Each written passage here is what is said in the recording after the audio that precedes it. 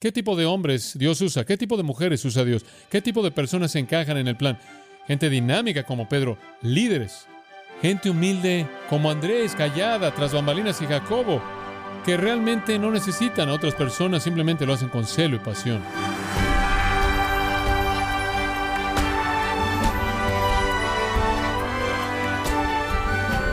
Queremos darle las gracias por acompañarnos en este su programa, Gracias a Vosotros, con el pastor John MacArthur. El legado de Jacobo y Juan, los hijos del trueno, fue de ser verdaderos soldados que lucharon hasta el final. Uno fue silenciado por la espada y el otro fue enviado al exilio a la isla de Patmos. Sin embargo, ¿qué podemos aprender de estos dos hermanos escogidos por Jesús para el ministerio?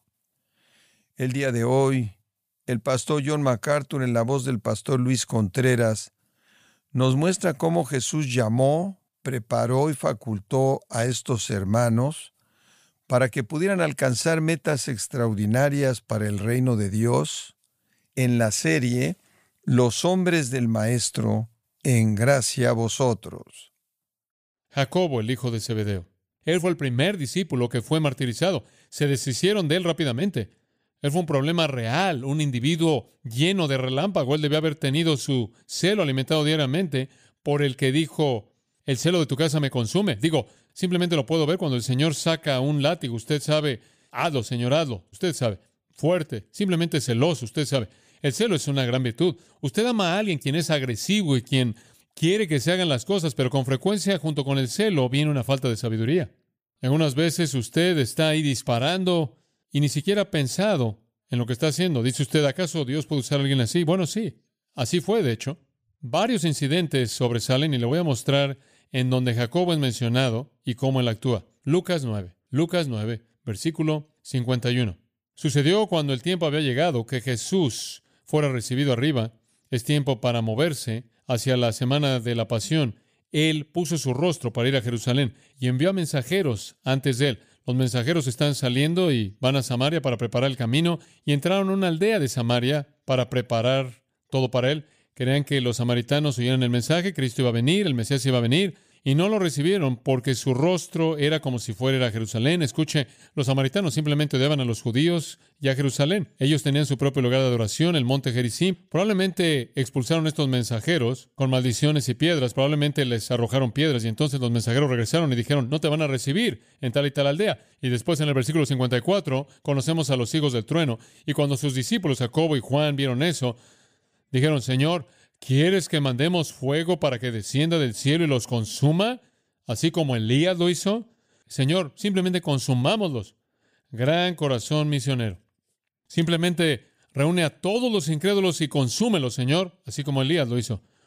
Como puede ver, usted puede identificar quiénes fueron los héroes de Jacobo. Y entonces Jesús se volteó y los reprendió y les dijo, ¿no sabéis qué espíritu tenéis? Este no es el espíritu para ahora. El espíritu de Elías no se aplica ahora. Este no es un tiempo para el juicio en contra de una nación impía hereje. Este es un tiempo para la proclamación de un nuevo pacto.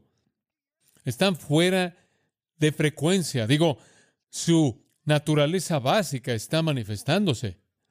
Quémalos. Esa no es la idea. Porque el Hijo del Hombre no ha venido para destruir las vidas de los hombres, sino para salvarlas. Entonces simplemente se van a otra aldea. Jesús los reprendió fuertemente. Mostraron odio, intolerancia. Jacobo tenía tanto celo y tan poca sensibilidad. ¿Qué tipo de evangelista habría sido él? Sin embargo, tengo que admitir que hay un toque de nobleza en eso. Me da gusto que se enojó cuando el Señor fue deshonrado. No me gustaría haberlo visto sin que hubiera reaccionado en absoluto. Él fue celoso, él era explosivo, él era apasionado. Él no nada más se sentó y vio que pasaron las cosas. Vea otro incidente en Mateo 20. Con mucha frecuencia la gente celosa también es gente ambiciosa. Están muy concentrados en las metas, en las tareas. Después vinieron a él la madre de los hijos de Zebedeo con sus hijos. Van ahí siendo jalados por la falda de su mamá y querían algo y dijeron, y entonces le dice al Señor, concede que estos mis dos hijos se sienten, el uno a tu derecha y el otro a tu izquierda en tu reino. ¿Podrías poner a mis dos niños en los tronos junto a ti? La implicación es obvio para ti que son la cereza del pastel, ¿no es cierto? Una mamá, ¿verdad? mis hijos están dotados, ¿no es aparente? Digo, ¿lo podemos ver? Zebedeo y yo. Digo, y son los que tienen el celo. Dice usted, ¿qué acerca de Pedro? Escuche, Pedro tuvo mucho celo, pero él también tuvo problemas. Digo, él negaría y daría la espalda. Jacobo no pareció haber tenido ese mismo problema. Pedro falló aquí y allá, pero parece como si Jacobo estaba simplemente determinado, él simplemente estuvo muerto en 14 años. Digo, tuvieron que deshacerse de él rápidamente. Él no hizo concesiones, él no titubeó. Y hombre, él puede ver su ambición. Y yo voy por todo, por el reino, hombre, y no solo por el reino, sino a la diestra. Y Jesús dijo, ni siquiera sabes lo que estás pidiendo. ¿Puedes beber de la copa que voy a beber? Oh, claro que podemos. Muy bien, van a beber. Y versículo 24, el nivel de intensidad creció y empezaron a tener un argumento por quién iba a recibir qué en el reino. Todos comenzaron a discutir y Jesús entró en una pequeña lección de lo que el liderazgo real es. Pero eran ambiciosos. Jacobo era ambicioso. Es algo terrible que hicieran esto, que alimentaran el espíritu de rivalidad, clamar por honra por parte del Señor. Estos que fueron los perseguidores de los samaritanos ahora son cazadores ambiciosos de gloria personal, buscando el favor del Señor como si Él fuera algún tipo de líder autoritario que podía dar sus favores en base a algún tipo de principio de favoritismo. Estaban menospreciando a Cristo y a su reino. Bueno, Jacobo tuvo celo, él tuvo gran pasión y él sabía del interés especial que tenía el Señor en él. Él estaba en el grupo íntimo. Él sintió que debía tener una recompensa por igual, por toda su capacidad. Y el Señor le recordó, vas a recibir una recompensa, Jacobo, pero no va a ser lo que tú piensas. Antes de que recibas tu trono, vas a recibir una copa y vas a beberla a fondo. Y la copa es sufrimiento porque el camino al trono es siempre el camino de la cruz. Y Jacobo, como dije, 14 años después recibió su petición. Él quería una corona, Jesús le dio una copa. Él quería poder, Jesús le dio servicio. Quería gobernar, Jesús le dio la tumba de un mártir. Observe un incidente en la Biblia en donde él aparece solo, Hechos 12. Ahora, en ese entonces, Herodes, el rey, estiró su mano para atacar a algunos de la iglesia. Cuando Herodes quiso cazar a la iglesia, él fue por el principal y él mató a Jacobo, el hermano de Juan, con la espada. Usted va por esa persona en primer lugar y metió a Pedro en la cárcel. Fue Jacobo a quien estaba buscando, el hijo del trueno. Él estaba lleno de celo, él estaba lleno de ambición, él estaba lleno de sentimientos fuertes e intolerantes. A él no le gustaban las cosas que estuvieran fuera de su propia empatía. Y Cristo tuvo que domar todo eso y hacer que todo eso fuera útil y hacerlo una columna en la iglesia. ¿Qué tipo de personas usa Dios? Bueno, Él usa a los grandes líderes como Pedro. Él usa a las personas calladas, tras bambalinas oscuras, fieles como Andrés. Y Él también puede usar a las personas valientes, ambiciosas, celosas, algunas veces no muy sensibles, egoístas, como Jacobo, porque Cristo controló su temperamento, Él controló su lengua, Él dirigió su celo, Él enseñó a no buscar la venganza y a no desear honor para sí mismo, y finalmente llegó al lugar en el que Jacobo estuvo dispuesto a morir por Jesús. Entonces, ambos hermanos bebieron la copa. Para Juan la copa fue una vida larga de rechazo y una muerte en el exilio. Para Jacobo fue una llama corta y el martirio. Los romanos tuvieron una moneda años atrás, y en la moneda había un buey. Y el buey estaba viendo hacia un altar. Y la cosecha. Y debajo del buey decía, listo para cualquiera de los dos. Y así es en el servicio para Cristo, y así fue para los hijos del trueno. Está el momento del sacrificio dramático en el altar. Ese fue Jacobo. Y está el trabajo largo de arar la tierra en la cosecha. Ese fue Juan. Pero ambos bebieron la copa. Jacobo tuvo que aprender la sensibilidad. Él tuvo que aprender a callar su ambición. Pero lo hizo. Y Dios lo usó. ¿Sabe una cosa? Una falta de sensibilidad simplemente puede destruir un ministerio. Hay muchas personas que tratan de servir a Cristo que son absolutamente insensibles, desconsideradas de sus congregaciones, sus familias, de la gente que los rodea. Un hombre así fue un pastor noruego. Su historia es muy interesante. Él tenía un lema. Su lema era todo o nada, todo o nada. Y él iba por todos lados predicando y gritando relámpagos en contra de todo el mundo. Él era fuerte y poderoso y estricto y absolutamente insensible. Decían que su congregación ni siquiera se preocupaba por él, porque él no se preocupaba por ellos. Él era tan ambicioso, él quería extender el reino, él quería mantener en alto el estándar de Dios, y él simplemente estaba tan ciego al resto de la gente, y llegó al punto de su propia familia. Él tuvo una pequeña niña, simplemente una pequeña niña que estaba enferma. Y el doctor le dijo, debes sacarla del frío de Noruega para que pueda ir a un clima más caliente, para que pueda recuperar su fuerza o va a morir. A lo cual él respondió, todo o nada. Y se quedó. Y ella murió. Y cuando ella murió, la madre estaba tan molesta, tan despedazada. No encontró amor en su marido, sino que ella había invertido todo su amor en esta pequeña vida, que ella se sentaba por horas en una silla sosteniendo la ropa de esa pequeña bebé, alimentando su corazón muerto de hambre de esa ropa vacía. Esto no pasó por muchos días hasta que su marido le quitó esa ropa de la mano y se las dio a una mujer pobre en la calle. Pero su esposa había guardado su pequeño moño que ella guardaba como el último vestigio de una memoria. Él encontró eso también y lo regaló y le dio un discurso de todo o nada. Y en meses ella murió de tristeza. ¡Qué insensibilidad tan torpe! Ese tipo de actitud simplemente es trágica. Usted puede ser desconsiderado hacia la gente que lo rodea de una manera trágica. Pienso en Billy Sunday, el gran evangelista. Todos sus hijos murieron en incredulidad, todos ellos. Totalmente desconsiderado hacia los que estaban a su alrededor, mientras que él estaba ganando al mundo. Hay muchos pastores y evangelistas y gente cristiana que ni siquiera están escuchando a lo que está pasando en su propia casa, y la gente que los rodea, que están tan orientados hacia la tarea que no ven a la gente. El celo con insensibilidad es tan cruel. Y Jacobo tenía que ser refinado. Él tenía que llegar del lugar en el que él decía simplemente, quémalos, Señor, si no cooperan, quémalos, al lugar en donde él se preocupó. Ahora, si usted me va a preguntar, si usted me va a forzar y me va a colocar en la esquina y me va a pedir que escoja, voy a tomar a un hombre de entusiasmo ardiente, intolerante, apasionado, con un potencial para el fracaso, en lugar de un hombre tibio que hace concesiones, frío, acerca de quien su hermano Juan dijo, Dios lo va a vomitar de su boca. Dame un corazón ardiente, dame un corazón en llamas, porque esas personas van a encender el mundo. Pero dame uno con sensibilidad. ¿Qué tipo de hombres Dios usa? ¿Qué tipo de mujeres usa Dios? ¿Qué tipo de personas encajan en el plan? Gente dinámica como Pedro, líderes que pueden hacer que todo el mundo haga algo. Gente humilde como Andrés, que simplemente trabajó de manera callada tras bambalinas, y Jacobo, que realmente no necesitan a otras personas, simplemente lo hacen con celo y pasión. Dice usted, ¿quieres decir que el Señor puede usar todos esos tipos de personas? Usted no tiene que nacer con un aro en la cabeza, no tiene que estar en un vitral. ¿Puede ser simplemente una persona común y corriente? Sí, estas son personas comunes y corrientes, porque Él puede transformar todas esas cosas.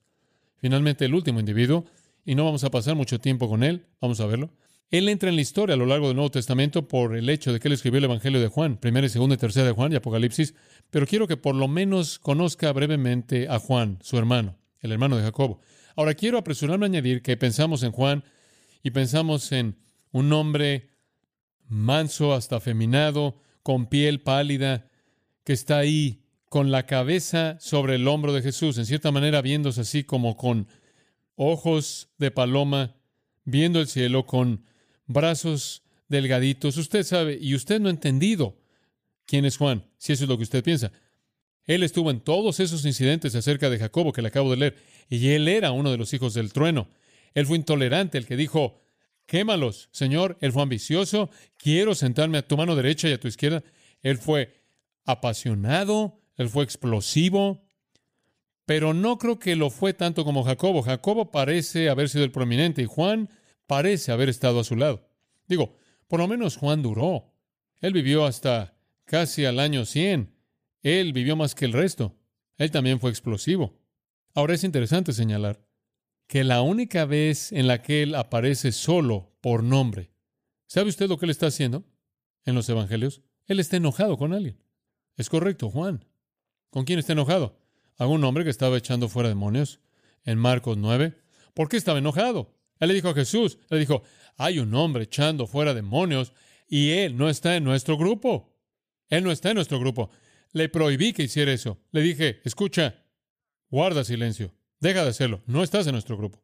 Él dividía a la gente en grupos. Digo, él era estrecho de mente. Juan dice, Señor, les dije que guardaran silencio porque no estaba en nuestro grupo. Ahora espera un minuto. Eso es estrecho. Esa es intolerancia ridícula. Bueno, ese era Juan. Pero ¿sabe una cosa? Eso se volvió una fortaleza en su vida, porque él también tuvo una capacidad tremenda para amar. Y muéstreme usted un hombre quien tiene una gran capacidad para amar y ningún sentido de la verdad, sin límites, sin guías, sin convicciones fuertes, y le voy a mostrar a usted un desastre de tolerancia y sentimentalismo. Entonces, Dios sabía que la fuente más grande de verdad en el Nuevo Testamento, desde el punto de vista del autor humano, acerca del amor, tenía que ser un hombre que también era fuerte y que no hacía concesiones. De lo contrario, su amor lo habría llevado por el camino del sentimentalismo. Y si él iba a hablar la verdad en amor, tenía que estar tan comprometido con la verdad como lo estaba con el amor.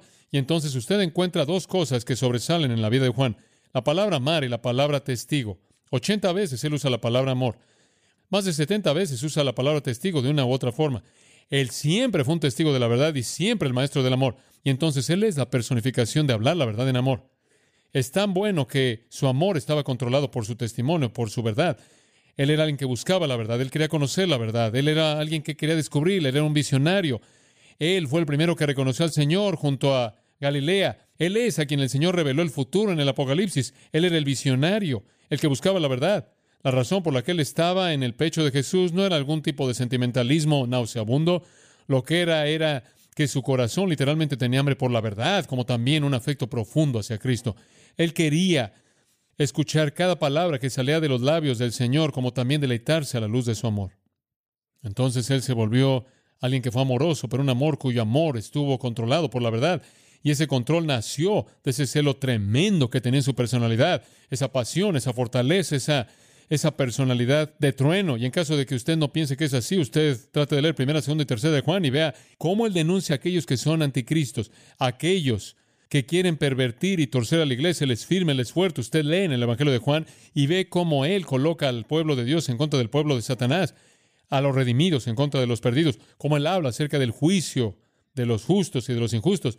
El hombre sabía en dónde se trazaban las líneas y su amor nunca es sentimentalismo, pero él es caracterizado por el amor. Usted simplemente no ve mucho acerca de él en los otros evangelios, a menos de que sea con Jacobo, como le mostré, o en la lista del grupo, pero en donde él emerge en su propio evangelio y él aparece en su propio evangelio varias veces, siempre de la misma manera. ¿Cómo? Escuche. Juan 13:23. Ahora estaba reposado sobre el pecho de Jesús uno de sus discípulos, el discípulo a quien Jesús amaba. A quien Jesús amaba. El discípulo que Jesús amaba. Ese es Juan. Él nunca usa su nombre. Él se llama a sí mismo el discípulo a quien Jesús amaba. Ahora escuche. El hombre tenía un corazón de amor. Y un hombre que tiene un corazón de amor entiende el amor y tiene una gran capacidad de dar y recibir amor. La gente que puede amar mucho y ser amada mucho es así porque entiende. Y Juan literalmente recibió el amor de Cristo y dio el amor de Cristo y entonces se llamó a sí mismo el discípulo a quien Jesús amaba. Esa es la única cosa que jamás puede ser dicha de él. En el capítulo 19, versículo 26, él aparece de nuevo. Jesús vio a su mamá y al discípulo junto a quien amaba. Mismo discípulo a quien Jesús amaba. Capítulo 20, versículo 2. Después corre y llega Simón Pedro, María Magdalena y al otro discípulo a quien Jesús amaba. Capítulo 21, versículo 7. La misma cosa. Por tanto, el discípulo a quien Jesús amaba le dijo a Pedro. Versículo 20. Pedro volviéndose ve al discípulo a quien Jesús amaba. Versículo 24. Este es el discípulo que da testimonio de estas cosas. Es el discípulo a quien Jesús amaba que escribió el Evangelio de Juan. Eso es lo que él dice. Él literalmente estaba asombrado porque Jesús lo amaba. Y no era un sentimentalismo nauseabundo. No era que él decía, oh, soy tan maravilloso, el Señor me ama tanto, simplemente quiero que sepan que soy el discípulo que él amaba. No. Él era lo opuesto. Yo, el que quiso quemar a los samaritanos, yo, que quería que Jesús me diera el lugar que ni siquiera merecía, yo soy a quien él ama. Es una celebración de gracia.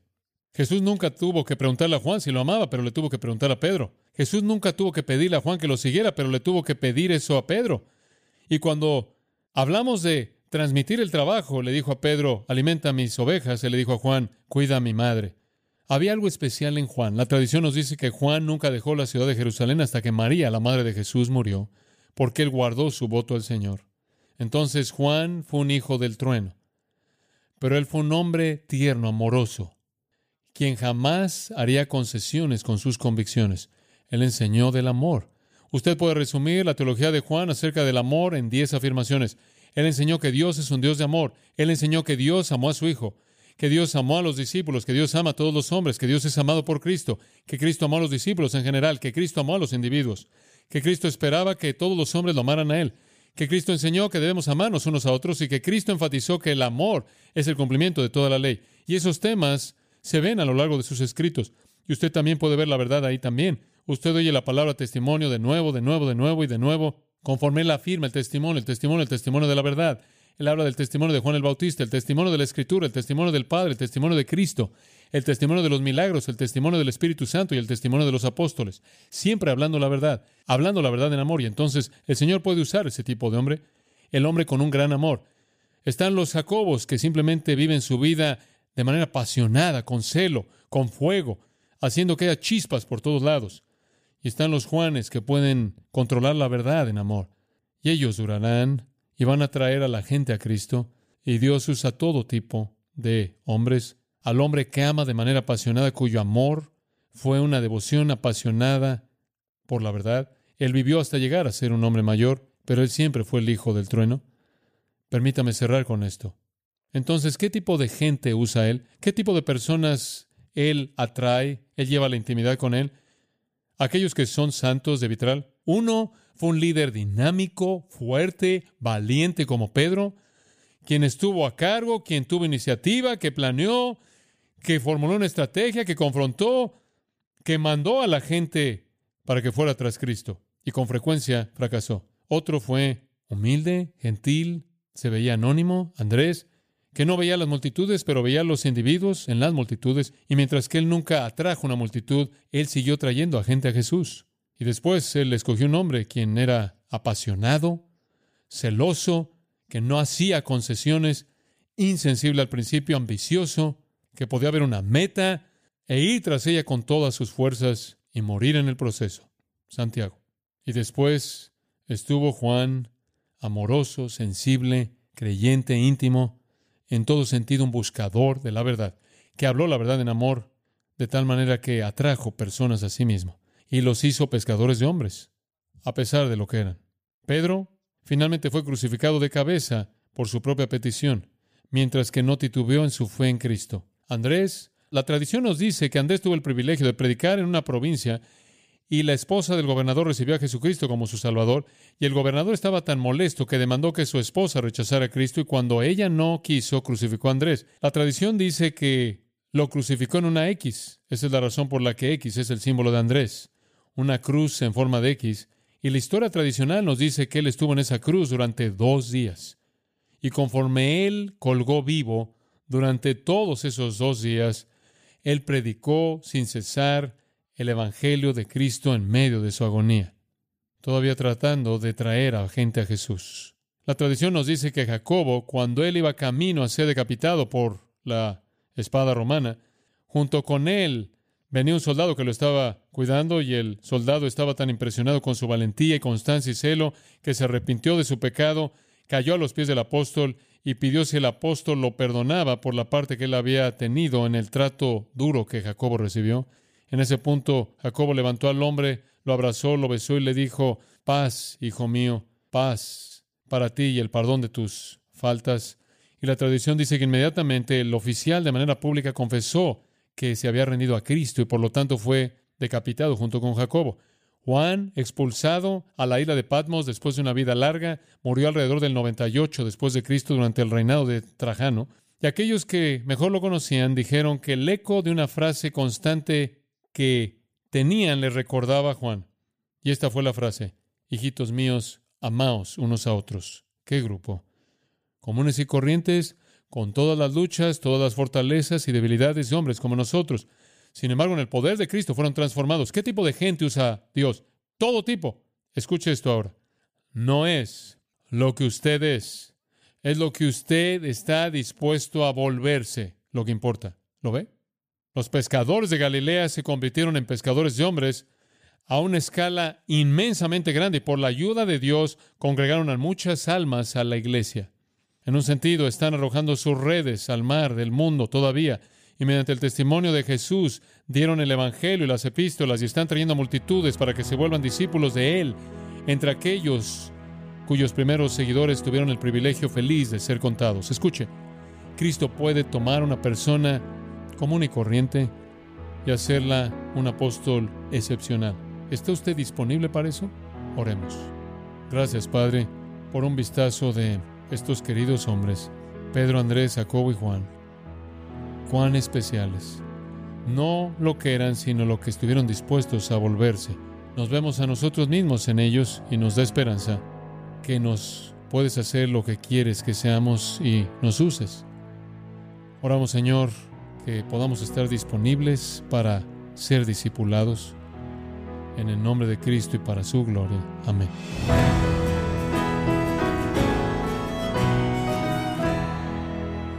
El pastor John MacArthur nos mostró que Dios usa todo tipo de personas con diferentes personalidades, con sus imperfecciones, para hacer grandes cosas para su reino.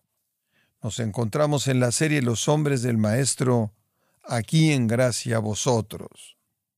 Estimado oyente, quiero recomendarle el libro El Pastor como Predicador, el cual es una compilación de sermones de John MacArthur y otros pastores reconocidos predicados en la Shepherd's Conference, conferencias pasadas que exploraron el propósito y el carácter de un ministro fiel. Adquiéralo en la página de gracia.org o en su librería cristiana más cercana. Y le recuerdo también que puede descargar todos los sermones de esta serie Los hombres del Maestro, así como todos aquellos que he escuchado en días, semanas o meses anteriores, animándole a leer artículos relevantes en nuestra sección de blogs, ambos en gracia.org. Si tiene alguna pregunta o desea conocer más de nuestro ministerio, como son todos los libros del pastor John MacArthur en español, o los sermones en CD, que también usted puede adquirir, escríbanos y por favor mencione la estación de radio por medio de la cual usted nos escucha en Gracia a Vosotros. Es importante conocer no solo el país y ciudad de donde usted nos escucha, sino también la radio. Para quienes contactan nuestro ministerio por primera vez, pueden solicitar una copia del mensaje de promoción sin costo alguno, un mensaje por oyente únicamente. Si usted vive en los Estados Unidos o Puerto Rico, escríbanos a Gracia a Vosotros, P.O. Box 4000, Panorama City, California, 91412. O puede escribirnos a través del siguiente correo electrónico: radio@gracia.org. Esto ha sido todo por hoy y queremos agradecerle su sintonía de lunes a viernes en nombre de John MacArthur y del personal de este organismo, invitándole para que nos acompañe en la próxima edición y así juntos continuar desatando la verdad de Dios un versículo a la vez en Gracia a Vosotros.